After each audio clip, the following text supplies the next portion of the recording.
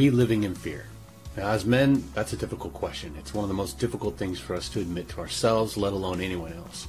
Admitting that we're fearful shows that we're vulnerable and maybe even cowardly. We live in an age of information. Not only can we see the craziness of the world through numerous media channels, we can experience it through our ability to travel globally. I personally have traveled the world to some of the darkest places you could possibly imagine. I've had to acknowledge my own fear only because my life depended on it. If I did not, I would likely have been victimized, maybe even killed. It was through this process God revealed a few things to me. First off, fear is not permanent. It can be overcome. Now, the same goes for cowardice.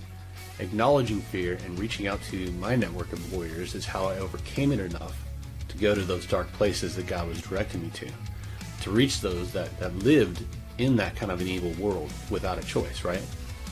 Psalms 34:4 says, I sought the Lord, and he answered me and delivered me from all my fears. These are the words of one of the most renowned warriors in history, David, this guy who took out a warrior giant with a stone, the man who took the throne and conquered numerous enemy forces.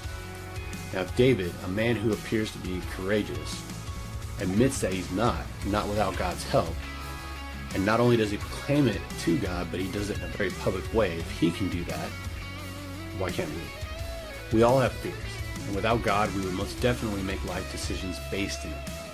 Fortunately for us, we have the power and authority of the Holy Spirit and all the forces of heaven's armies.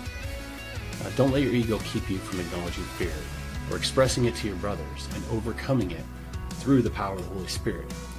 You're a warrior, so don't go into battle blinded by your fear, because the only thing we have to fear is what? Fear itself.